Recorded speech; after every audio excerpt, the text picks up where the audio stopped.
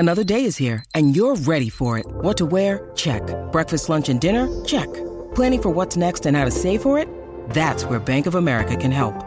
For your financial to-dos, Bank of America has experts ready to help get you closer to your goals. Get started at one of our local financial centers or 24/7 in our mobile banking app. Find a location near you at bankofamerica.com/talktous. What would you like the power to do? Mobile banking requires downloading the app and is only available for select devices. Message and data rates may apply. Bank of America N.A., member FDIC. When you need mealtime inspiration, it's worth shopping Kroger, where you'll find over 30,000 mouth-watering choices that excite your inner foodie. And no matter what tasty choice you make, you'll enjoy our everyday low prices, plus extra ways to save, like digital coupons worth over $600 each week. You can also save up to $1 off per gallon at the pump with fuel points. More savings and more inspiring flavors make shopping Kroger worth it every time. Kroger, fresh for everyone. Fuel restrictions apply. With the Lucky Land Slots, you can get lucky just about anywhere. This is your captain speaking. We've got clear runway and the weather's fine, but we're just going to circle up here a while and get lucky. No, nothing like that. It's just these cash prizes add up quick. So I suggest you sit back, keep your tray table upright, and start getting lucky. Play for free at LuckyLandSlots.com. Are you feeling lucky? No purchase necessary. Void where prohibited by law. 18+ terms and conditions apply. See website for details. Football Social Daily. Premier League update. Hello, this is Football Social Daily, your daily dose of Premier League news, Premier League gossip and Premier League opinion. I'm Jim Salverson, and Liverpool are 22 points clear at the top of the table. To deny that the title is all wrapped up, again, we got Steve McNaughton in the Sports Social studio this morning. Good morning. We're saying it yet, Steve? It's done. It's done, excellent. And alongside him, we've got Marley Anderson. Hey, Marley. Hello. As it's Monday, we're going to kick off with a little bit of praising and moaning in equal proportions. We're going to be nominating our heroes and villains from across the weekend, and also, what do you think about a potential fixture cap in football? Putting a limit on the number of players that can play in a single season. Vinny Company thinks it's a great idea, so we'll get the opinions of the boys very shortly. But first, how about a Monday review? A little Monday review, boys. Okay. Love a good Monday review. Okay, well, as long as it's a good one. Do you know what? It's going to be 2 reviews today. Oh. If you want to get involved and leave us a review, say something nice or nasty about the podcast, you can do so via Apple Podcasts or Spotify or Castbox or however you listen to your podcasts. Just leave your review there, preferably 5-star, and we'll read out the best and worst on the podcast. First, Spurs in Wisconsin has left a review. I reckon he's from America. He's never going to listen again after that terrible impression you just did. My perfect accent. He says, great guys who are knowledgeable, informed, and sometimes full of it. Yes, perfect description. First thing I listen to every morning, so good morning, Spurs in Wisconsin. And also, MF Merckx, who's listening in Canada, says, great show, listen over here in Canada, would love to have more females on the show to share their expertise.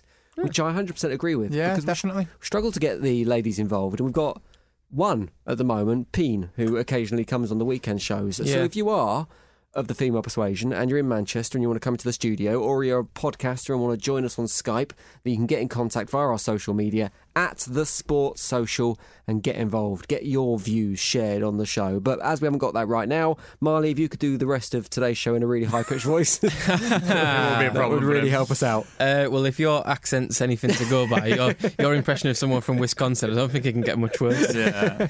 Right, let's kick off with heroes and villains. It's a Monday. We're going to look back at the weekend and pick who deserves a halo and who deserves a little pair of red pointy horns. We're going to start with the heroes and we'll take a little break and we'll come back and do the villains, which is the really fun bit. And I'm going to start off with my hero, who is probably a villain to a lot of people, Jose Mourinho. Not because he masterminded a win over Man City at the weekend, because he didn't. He just got really, really lucky because City battered Spurs for 90 minutes and still didn't score for some reason. I'm not sure if City are ever going to score a goal again in the Premier League. What I love about Jose Mourinho is how much he enjoys football. Yeah. And he enjoys being in football management. And we forgot this a little bit when he was at Manchester United, because he just got a little bit grumpy there. But he seems to have the old Jose Mourinho back. And football is a better place with Jose Mourinho in this game. Agreed. Yeah, definitely. Bit from the Spurs City game that really summed it up for me how much I love Jose Mourinho in football was when Gundogan missed the penalty, or the penalty was saved, I should say, and then Raheem Sterling came in for the rebound and pretty much dived and tried to win a second penalty. And Mourinho's reaction on the bench flipped in a second. In one moment he was full of joy and happiness that the penalty had been saved, and then he suddenly remembered, well, his assistant reminded him that Sterling was on a yellow card and could potentially get sent off here, and he was up and he was shouting and he was straight in the fourth official's face, and I really enjoyed that part of football. So Jose Mourinho, 100% my hero. That was brilliant. Was the way he somehow managed to get into a full sprint over the course of 5 yards. Like, his arms were properly going, and then he just stopped. So when he got into full speed, he just then stopped because he'd arrived at his destination. Yeah. And the fourth official just like backed away, like, oh no, I'm going to get a pellets here from him. But as you say, the Premier League is a better place with him in it. Whether you think his powers are on the wane or he's past his best or whatever. It got to a point when he was out of work where he was in the studio and he was analysing games, and everyone kind of thought, we kind of miss him now because it's good with him in it. And then he took the Spurs job, and now the entertainment's sort of back because he was box office. Like, when he did the VAR thing as well, he had that little smirk on his face. He slumped in his seat with that little that sort of wry smile with his hand on his chin, like as if to say, well, VAR's crap, but here we are. This is how it works. So I think it's good to see him back, though. I think it says a lot about the expectations for him that are being put on him at Tottenham as well, that he is still enjoying it, because it turned pretty sour pretty quickly at Manchester United. He was a very different figure. And things aren't going 100% to plan at Spurs at the moment. You wouldn't go... I mean, there have been improvements in terms of points from when Mauricio Pochettino left. But at the same time, it's not maybe going as many people expected. There hasn't been this massive turnaround, but you get the feeling that he will be given time and he will be given the summer to rebuild. Yeah, because he doesn't seem to be under the same kind of pressure that he was at Manchester United, which you would suggest would be the relationship he had with Ed Woodward compared to the relationship he has with Daniel Levy. Yeah, it seems like he's got a new lease of life and he's enjoying himself, really. I mean, yesterday when he did, when I seen it, I thought it was absolutely hilarious. Like he's a crafty veteran, isn't he? You know, he knows the ins and outs and the little nooks and crannies. He knows how to get under the officials and stuff like that. And I think the comedy aspect to yesterday and that sketch, it was almost very Fawlty Towers, wasn't it? You know, where it's like the pennies dropped and it's like, oh Christ, I need to, to do this. And I really like, I nearly said love then. I really like Jose when he's being like that. And he's a manager whose back isn't against the wall at the minute, because there's not a lot of expectation there at Tottenham this season. I think, if they can get into top four, they'll take that. And he seems to have that freedom about him, and I think they've made a couple of decent signings. I agree, I don't think the turnaround has been as quick as what Spurs fans would like, but I think there's a gradual turning of the ship going on there, and I think Bergvin looks a decent signing, took his goal really well yesterday. What a finish! I don't think he knew quite a lot about it when it happened, but it was like it's one of them that was something that makes you jump out your chair. That wasn't it when it happened, and I think. Son's always in and about the goals, isn't he? And I think, real smash and grab yesterday because City, for me, dominated it, although having ragged discipline, I think. Sterling was looking to be on the pitch. And, onwards and upwards. No one likes playing Jose Mourinho teams, and it's always kind of a difficult game. And there's a bit of needle to it. And like Marley says, he's box office. You want to watch him, you want to watch it. You want to watch him melt down. You love to hate him, or you love him at your club. It's one of them. You can't ignore him. He's there. He's either working wonders as the manager, or he's just doing these little things, isn't he? Little moments, like meme-worthy moments. I think anyone's going to struggle at United, aren't they, with the current setup? We've talked about it a lot, in previous episodes of the podcast, and I think. He was kind of almost stifled a little bit there, and I think when he did go, we actually said, he's probably has achieved there with the parameters that he had to work in, and he said it was his proudest achievement in football. We all laughed when he said the best thing he's ever done. One of the best things he's ever done is finish second with that team, and look at that team's even, it's the same team, and they're way off, so... Yeah. Yeah, he was right. We're going to come back and talk about Spurs City in a little bit under villains, I believe. So we'll leave that there for now. I do like the Fawlty Towers analogy, though, because obviously Pep, he's from Barcelona. Yeah. So it all kind of works. Right, Marley, your hero for today. I thought you were going to do another accent then. That was an accent. Was it? Oh, Jesus, that's how bad it was. Please. My hero is... who did I go for? Oh, Eddie Howe. Basically, he seems to have turned it round out of nowhere. Has he turned it round yet? I was going to say, that's quite... Yeah. 2 wins in 2 games, is that a turnaround? Yeah. Mini turnaround, all right. Yeah, well, it's... But, is starting to. Basically, it looked like how were they ever going to get a win from anywhere? They were losing games easily. There was no backbone or anything in them. There's no goals. They were conceding too many. And then all of a sudden they've won the last two. One at the weekend in a big game. And it's hard to lose, to be on such a bad run and then for the same managers to turn it around. It almost inevitably always ends in a sacking. And you were looking at Bournemouth, and we mentioned it on the podcast, should he be under pressure? Yeah, he should be under pressure. But who else was going to turn it round for them? Like, who was going to... There's no big foreign manager going to come and take over little old Bournemouth, because with respect to Bournemouth, they've probably just never heard of them. So...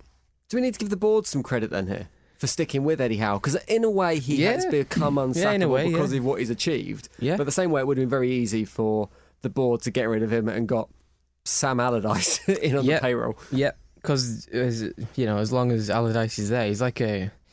What do you call it? The Grim Reaper, just like lurking in the background, just waiting for someone to lose the job. Grim Reaper of attractive football. Sam Allardyce would go to Bournemouth, though.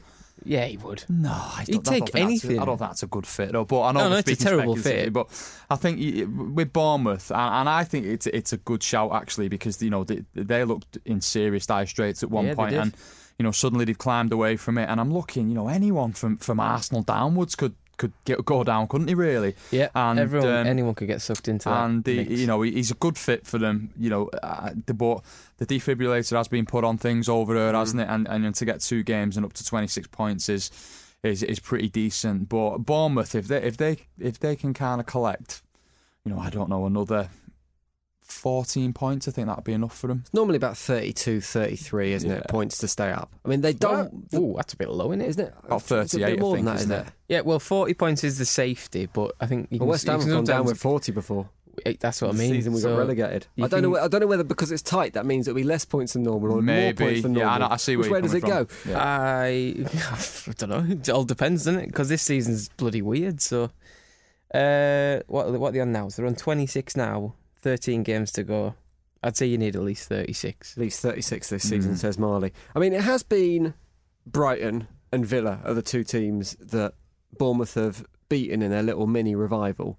So it's hardly the cream of the league, but at the same time, it's what you've got to do. The old cliche, isn't it? Yeah. You beat the teams around you. Yeah. And next they've got Sheffield United and Burnley, which you'd imagine they potentially could get points at Burnley. Yeah. Where's that at? Don't know. Don't know, Marley. Don't know. Burnley, exactly. You've got to look at Burnley and say we can potentially beat them. Like, Burnley aren't a great team, but they'll do that one thing they always do and hoof it to the big lads and hope for the best. It's at Burnley. It's at Burnley. It's at Burnley. That's tough. Slightly more tricky than it might have otherwise been. Yeah. But still, if you're gonna get points at the bottom of the table, you've got to look at teams like Burnley and say we're gonna have a go at them. We're gonna try and beat them. Even Sheffield United, like, they're still like not sort of one of the top 4 who you think they're definitely going to beat us. It's not a team you go to and batten down the hatches, is it? It's not a damage limitation style team. 100%. Right, let's get Steve's hero then. Marley's gone for Eddie Howe. Steve's gone for... Oh, do you know what? I had one down and so much just come into my head when we were talking about Burnley. And I'll rattle. You know what I'm going to say? I'll rattle through both of them.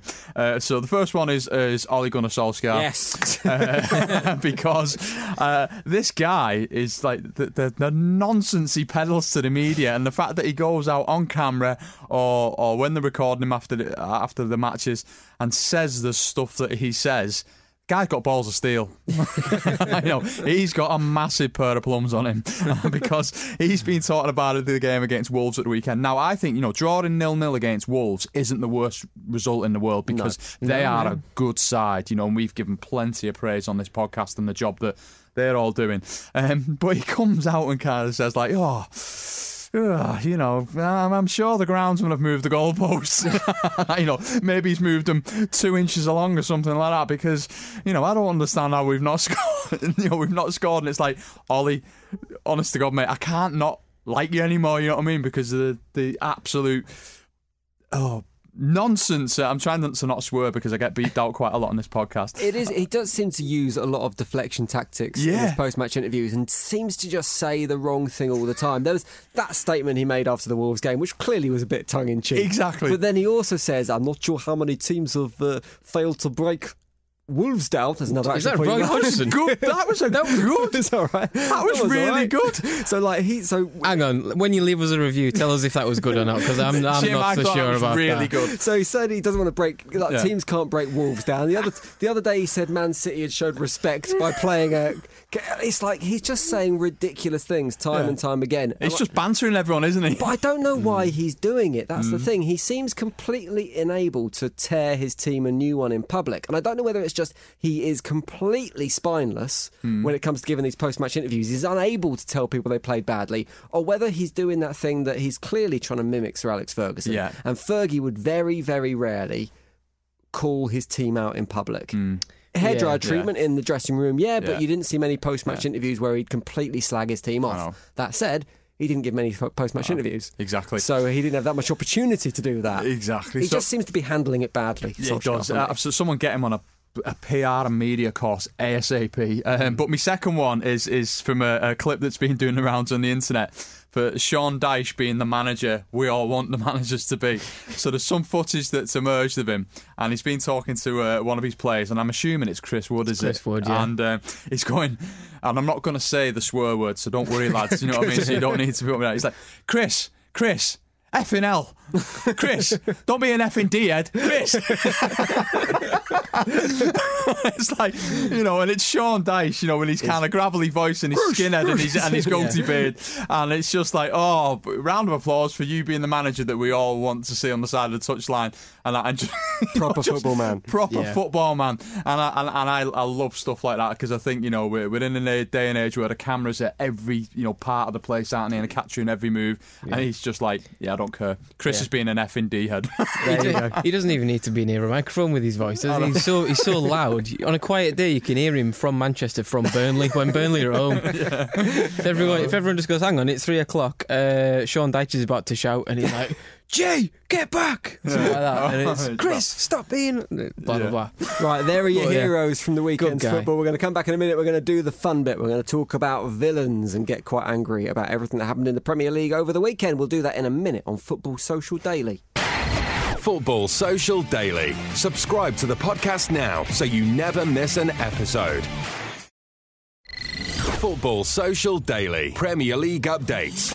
Welcome back to Football Social Daily. We're in the middle of doing our heroes and villains from across the weekend. We're going to do our villains next, and I'm going to start with this one as well because here we go. My villain, deep breath, is David Bloomin' Moyes, who is going to come to the end of the season and he is going to regret so much saying in his opening press conference that winning was what he did, because so far he has won one game since he took over. How many games in now is he? Is it 5 or 6? 5 or 6. I mean, it should have been 2 games after the weekend because you cannot give up a 2-goal lead when you're playing at home to a team in and about you.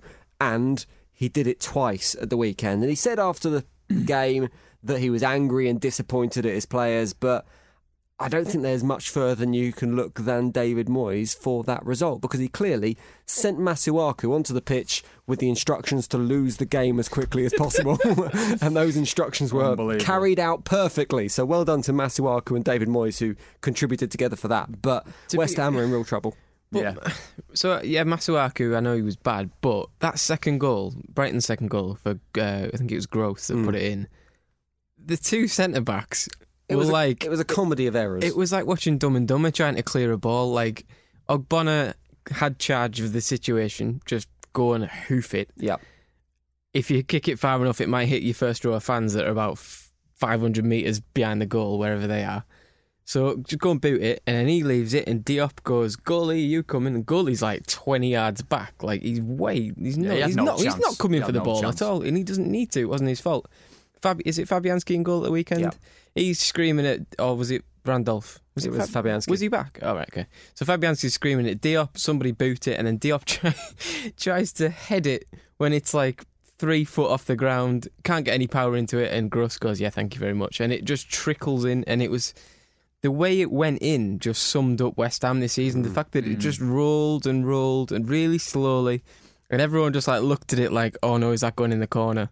And obviously it clearly was, and it just rolled like it was one of those symbiotic of West Ham season. You just needed a bit of Sunday League, if in doubt, kick it out style football, and they failed to do it. But the Benny Hill music. It needs the Benny Hill music. It was self-destruct at the weekend. The first goal was an own goal, which, although there was a foul on Fabianski that I think was missed, it was punched into the back of Bonga's head and went in the goal, which is comical. The second goal was comical.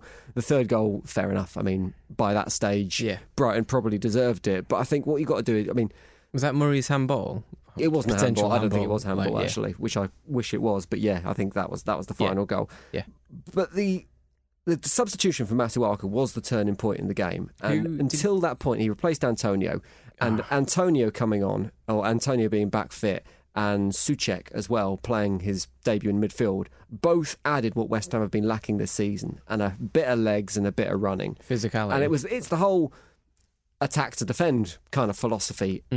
Antonio had been the outlet for the whole game, so to take him off and replace him with a defender who isn't very good at defending was tactical suicide. And that's why I think, as a result, you have to put the fault of the results, not to the players and the individual mistakes, but at the feet of David Moyes, who's now got an almighty job on his hand, and games against Liverpool and City next to actually try and get something. We need to get something out of that game, and I can't see it happening. Wow. So there you go. My villain, David Moyes.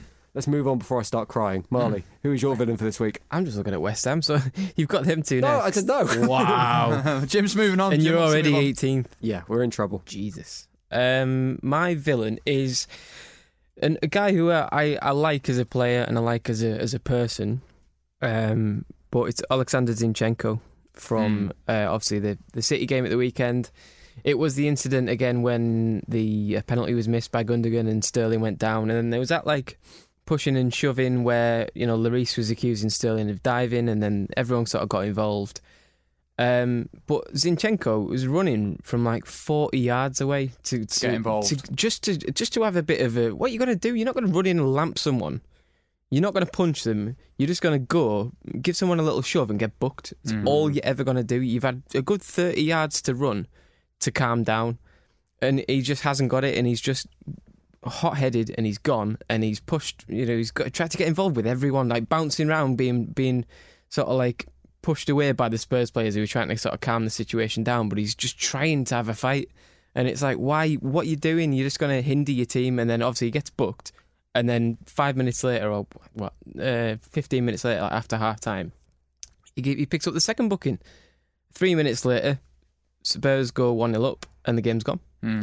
So City would not have lost that if they hadn't been down to 10 men. Exactly. Because they were all over Spurs until that point. Yeah. And it's like, you just need to calm down in that situation. Everyone's already sort of having the little tussle by the time you get there. So just calm down. Just, you know, don't get involved.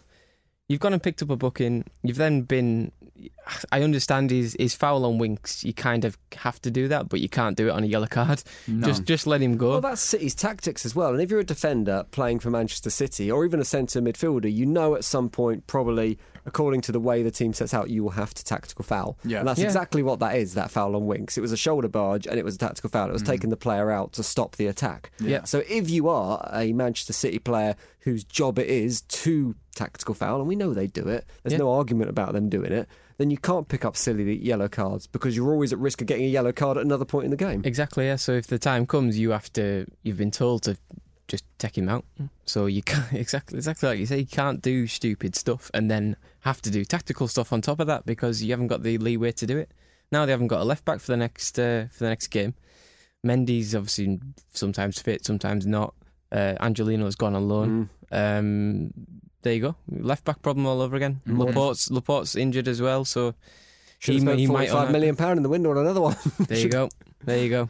So Zinchenko is Marley's villain. We'll move straight on to Steve's villain because it's of a similar ilk. Steve. Yes, it is, and You know, I had someone in mind, and obviously there's someone that I could have brought into it as well. You know, I was going to kind of put Statman Gaz under the the wheels of the bus, like I mean, for that video that's doing the rounds. On 606, if you've not seen it, BBC 606, there was a brilliant caller into Robbie Savage and Emma Jones. A very deluded Manchester City fan. So you can go and check that out if you've not heard that already. But my villain of the week is Pep Guardiola, and I think that.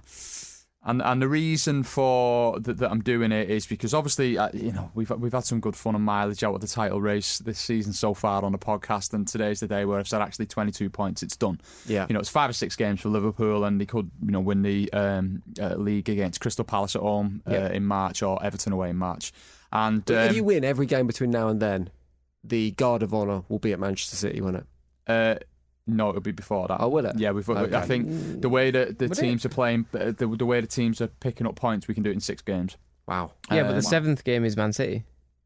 So the first Guard of Honour, of Honour would be at the Etihad. Yeah. Oh, I mean, imagine that, winning at Goodison and then the Guard of Honour at the Etihad. Anyway, Pep Guardiola. So he comes out and... there's no team who's going to win the league in this country season after season after season. Football doesn't work like that. And sometimes cyclical, isn't it? Of course it is. Yeah. And you will get teams come and they'll challenge you and they'll run you ragged like they did. There was a point in it in the end. Went down to the last game of the season last year, and sometimes a team will step up and they'll do it and they'll run away with it. And Liverpool have been relentless. And what Pep can't do is he just can't go out and say this year, we've not been at our best. We've lost 6 games so far. Laporte's been a miss for us, but we should have been able to cope with his absence because of the squad that we've got. The fact that Otamendi and Stones combined cost more than Van Dijk and Gomez. They should have been able to manage the situation. But what he won't do is he won't come out and go, you know what? Fair play to Liverpool, Jurgen, and all these players because they have been relentless. And give them a bit of credit for what they've achieved. He's come out and kind of said that. In the past, he said, VAR was invented for teams to get closer to Man City, which is just ludicrous. Has he said that? He's the one that he said in his conference yesterday is that the Premier League should be concerned that the gap is so big because it's not good for things. Let me read the entire quote just for context here. So he said, Liverpool are far away. They are unstoppable and a lot of points clear. The last 2 seasons, it was the guy, the owner of the Premier League, who said that can't happen again, and it isn't good for the Premier League when City win the title in that way. So now it's Liverpool. You have to be concerned about the owner of the Premier League. So obviously that's in his broken English. Essentially, he's saying Scudamore has had a pop at the league before when City have run away with it, going it was too easy for City to win, and he's saying the same criticism should be levelled at Liverpool. That's what he's saying, right? He's saying that, yeah, but also he's like, you can't say that when the league isn't over yet. Like Scudamore said that, and he it was a bad thing to say, but he kind of had a point. He said that after City had won 2 leagues and they were walking away getting 100 points. Was it last season they got 100 points? They got 98 last season. 98. 100 the season before. So they were on the way to getting the 98 points. So it was the 3rd year of City just dominating everyone. So now, you can't say it now because, yes, Liverpool are dominating this season, but you can't say that until next season when they're walking away with it again, or the season after. Yeah, I just think he's being a bit foolish, and I think he's just coming out and kind of saying the wrong thing where he should have said, we've got a lot to think about in summer. We've got, some changes to our plans we need to make, and we need to make sure that we're competitive next year. I don't buy kind of coming out and blaming other factors and other people and stuff like that. I think it's poor from him. Everyone's got a mate who just sounds a little bit sarcastic, and you can't take anything they say seriously. I wonder if Pep's got an element of that, because he says the right things about Liverpool. He says, they're a superb team, they're phenomenal, they're points clear, but it never sounds quite... It always sounds a little bit disingenuous, doesn't it? It does, yeah. And I think, obviously... From his point of view, I think he's majorly missing Arteta next to him, isn't he? At the minute, maybe, and I just think his vibe and his body language is unbefitting of a team that are currently champions. I think he's just got to kind of come out and say, "Listen, this is the way it is," and we move on. Is Pep embarrassed? Is his comments at the moment and his kind of like this criticism of the Premier League not pulling Liverpool up and winning the title? Is it an element of embarrassment there? Because if you're Pep Guardiola, no one in the Premier League has had the conditions that he's had as a football manager. I'm not just talking about the investment he's had financially in terms of the players he's brought in. I'm talking about the situation at the club that we've talked about a lot before, the kind of conditions he's gone into, the training facilities that have been built for him, the ideal scenario. And if you look at it from the outside, I won't say Pep Guardiola's failed in what he's done at Manchester City, because I think that's a little bit far-fetched. Even if he doesn't win the Champions League, I don't think he's failed. I think he's met minimum expectations. I love what Pep Guardiola has done for football in this country. I think he's changed the way teams in the Premier League play. Yeah, and he created some phenomenal Manchester City teams. Yeah. But you kind of would have expected that with what has been put into him and the football club, wouldn't you? I think so. I think it's a fair comment to make. I think, United did love that, wouldn't they? City fans have enjoyed a wonderful era, under Pep Guardiola, where they've achieved lots of great things. They broke all records, spent a hell of a lot of money, on various incarnations of the team. But I think he was brought in to win the Champions League for them, and I think win the big prize, which is that, and that's the one that's eluded him so far. And they may well do it this season. Who knows? I think that's what they've got to put all their eggs in that basket now, haven't they, and try and pick that up, because I think ultimately they probably will look at it and go, we enjoyed it, but we did expect more for the level of investment and the facilities we built and the plan we put in place, and we've not quite hit what we wanted to hit. So it's funny with Pep, because you look at what he did with the youth at Barcelona and what he achieved at Barcelona when he took over that team from Rijkaard. You're like, wow. But at Man City, when there's been a problem, it just seems to be money through it to try and fix it. And I mean, it's difficult to imagine what will come next now, isn't it? Yeah. When Pep does leave, whether it's the end of this season or whether it's in 2 seasons' time, it's difficult to see where City go from there. Yeah. Insight. I know. Well, it is, because it's such a tricky question, because that's the thing. Like, then they're never gonna sack him, because he'll walk away. It's his mates it's Soriano and what's the other guy? Begiristain. Yeah, they're never going to sack him. Pep doesn't get sacked. He does the 1-year rolling contract or short term contract, and he makes his own decisions at the end of the season. So if he did decide to walk away, first and foremost, if he walked away this summer, I think his reputation to get even more tarnished, because he's walked away from a genuine challenge in Liverpool. Like, that's a challenge. Overturn Liverpool, that's your next challenge. Don't walk away from that, because you'll get hammered.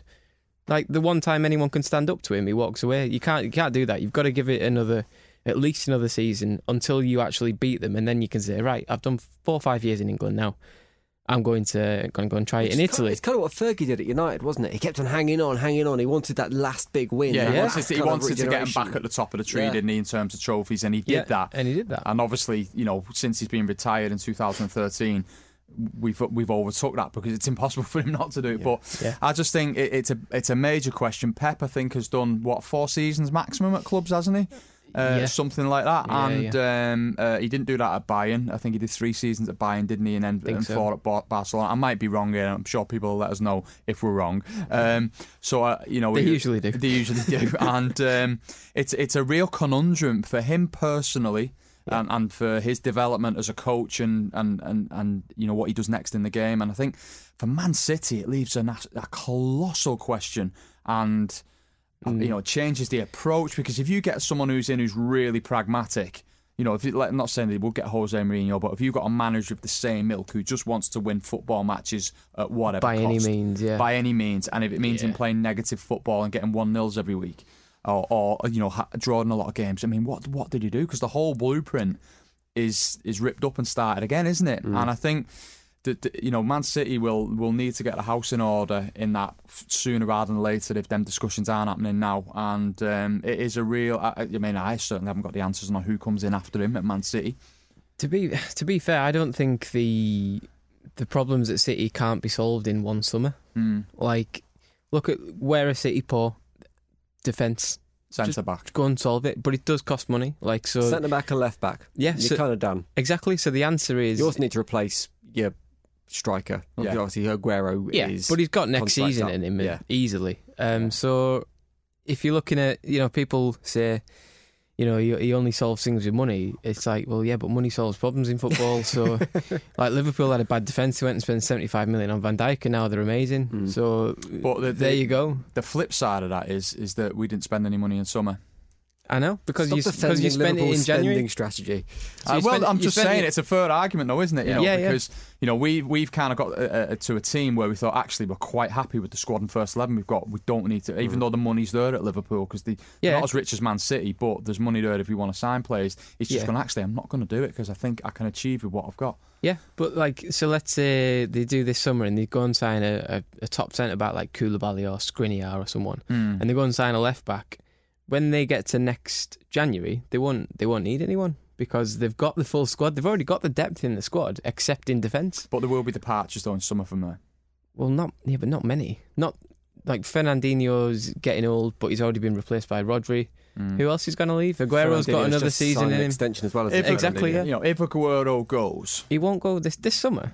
No chance. No chance. But I'm speaking hypothetically, and I'm just playing devil's advocate for the sake of the podcast. But say, for example, Aguero did go. Actually, I want to head back to Argentina and finish my career Independiente. Well, been offered a contract for the MLS. Apparently, he's been. Or he might fancy going to David Beckham's team into Milan, into Miami.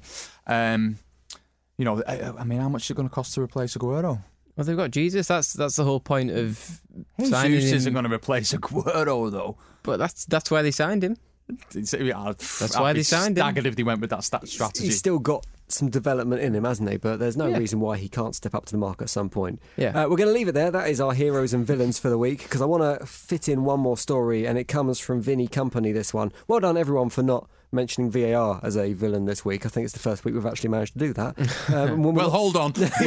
We're just all sick of it now. And as we're not talking about VAR, we have to talk about the one other thing that's constantly mentioned across football at the moment, and that is fixture congestion, because Vinny Company has waded in on this debate. He's demanded a cap on the number of games that professional footballers can play in a season.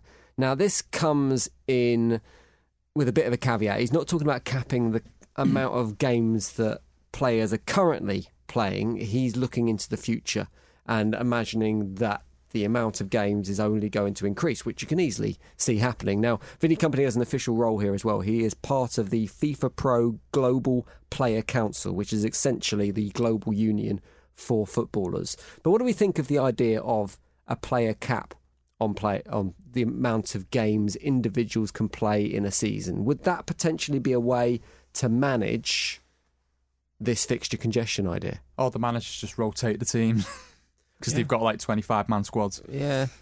And it's all about not playing your strongest 11 week in, week out, 3 games in a week and stuff like that. But that's an option that's on the table now. It is, yeah. So, but adding a player cap would force managers to then do that a little bit more. Oh, just like I've said before, don't have the Champions League teams going to Carabao Cup in this country.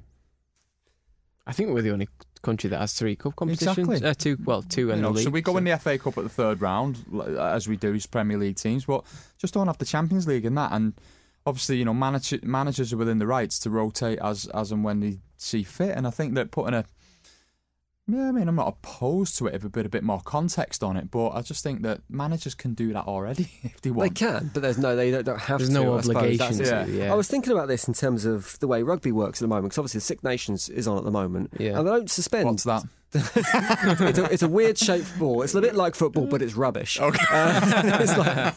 The Six Nations is on, but they don't suspend domestic competition while the Six Nations is on. Or they might have this year. I don't know, but they don't. You just have to play without your internationals, which is kind of weird. Which would be a really interesting way to do it if you did the same in football. Although I suppose the challenge then is everyone is an international. Premier League teams, most of them are internationals, aren't they? So it couldn't really apart work. from Burnley, we've got a load of lads out the A-load.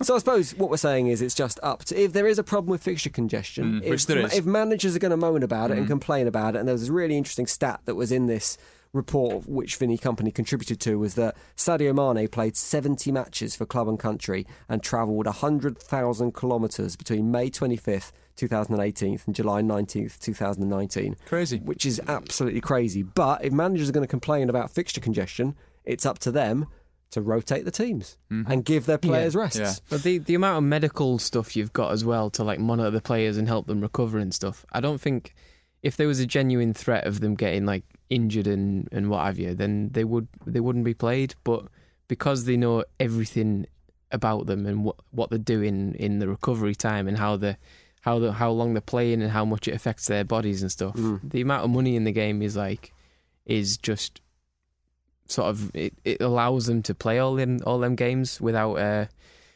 sort of burnout. They might play at 90%, they might play 80%, but they're still going to play. And if you say, you have to rotate your team, you can only play him in 25 of your 38 games this season for fear of burnout or whatever the cap is. One, it's really hard to implement it because who says that 25 games isn't going to sort of burn you out as much? There's no real, I don't know, it just seems very wishy-washy. Like, also you'd get teams as well, like, why are you playing your sort of rotated team against the bottom of the league? Isn't that showing them respect and what have you? There's loads of... like Shrewsbury Town in the FA Cup midweek replay. Yeah. There's loads of issues that would come with this if it was implemented. I suppose if you put a cap on the amount of games a player can play in a squad, you have to increase the squad size, so it would go up from 25 to 30, which is going to have an impact on other leagues or other teams because it would take the good players away from the Championship and vice versa. You'd be farming players and holding them, and they'd be unhappy because they're not playing, and then when they get in the team, they're getting taken out because they've played 10 games in 30 days or whatever. So that's why I'm saying, I'm not opposed to it. I just probably need a bit more. It needs a bit more meat on the bone to think with it and how it could potentially work. And I think that it is a problem, certainly in this country, like Marley says, there's a third cup competition, which, the European leagues don't have. And that's what we've got to address, really, I think. Right, that is it for Football Social Daily. In the podcast that Steve finally admitted that the title had been sewn up by Liverpool. It's done. It's dusted. Done. But we will still be back tomorrow with another podcast. You can click subscribe now, however you listen to podcasts. Make sure you get the next episode as soon as it's ready. Football Social Daily. Subscribe to the podcast now so you never miss an episode. With the Lucky Land Slots, you can get lucky just about anywhere. This is your captain speaking. We've got clear runway and the weather's fine, but we're just going to circle up here a while and get lucky. No, nothing like that. It's just these cash prizes add up quick. So I suggest you sit back, keep your tray table upright, and start getting lucky. Play for free at LuckyLandSlots.com. Are you feeling lucky? No purchase necessary. Void where prohibited by law. 18+ terms and conditions apply. See website for details. Judy was boring. Hello. Then Judy discovered ChumbaCasino.com. It's my little escape. Now Judy's the life of the party. Oh, baby, mama's bringing home the bacon. Whoa, take it easy, Judy. The Chumba life is for everybody. So go to ChumbaCasino.com and play over 100 casino-style games. Join today and play for free for your chance to redeem some serious prizes. ChumbaCasino.com. No purchase necessary. Void where prohibited by law. 18+ terms and conditions apply. See website for details.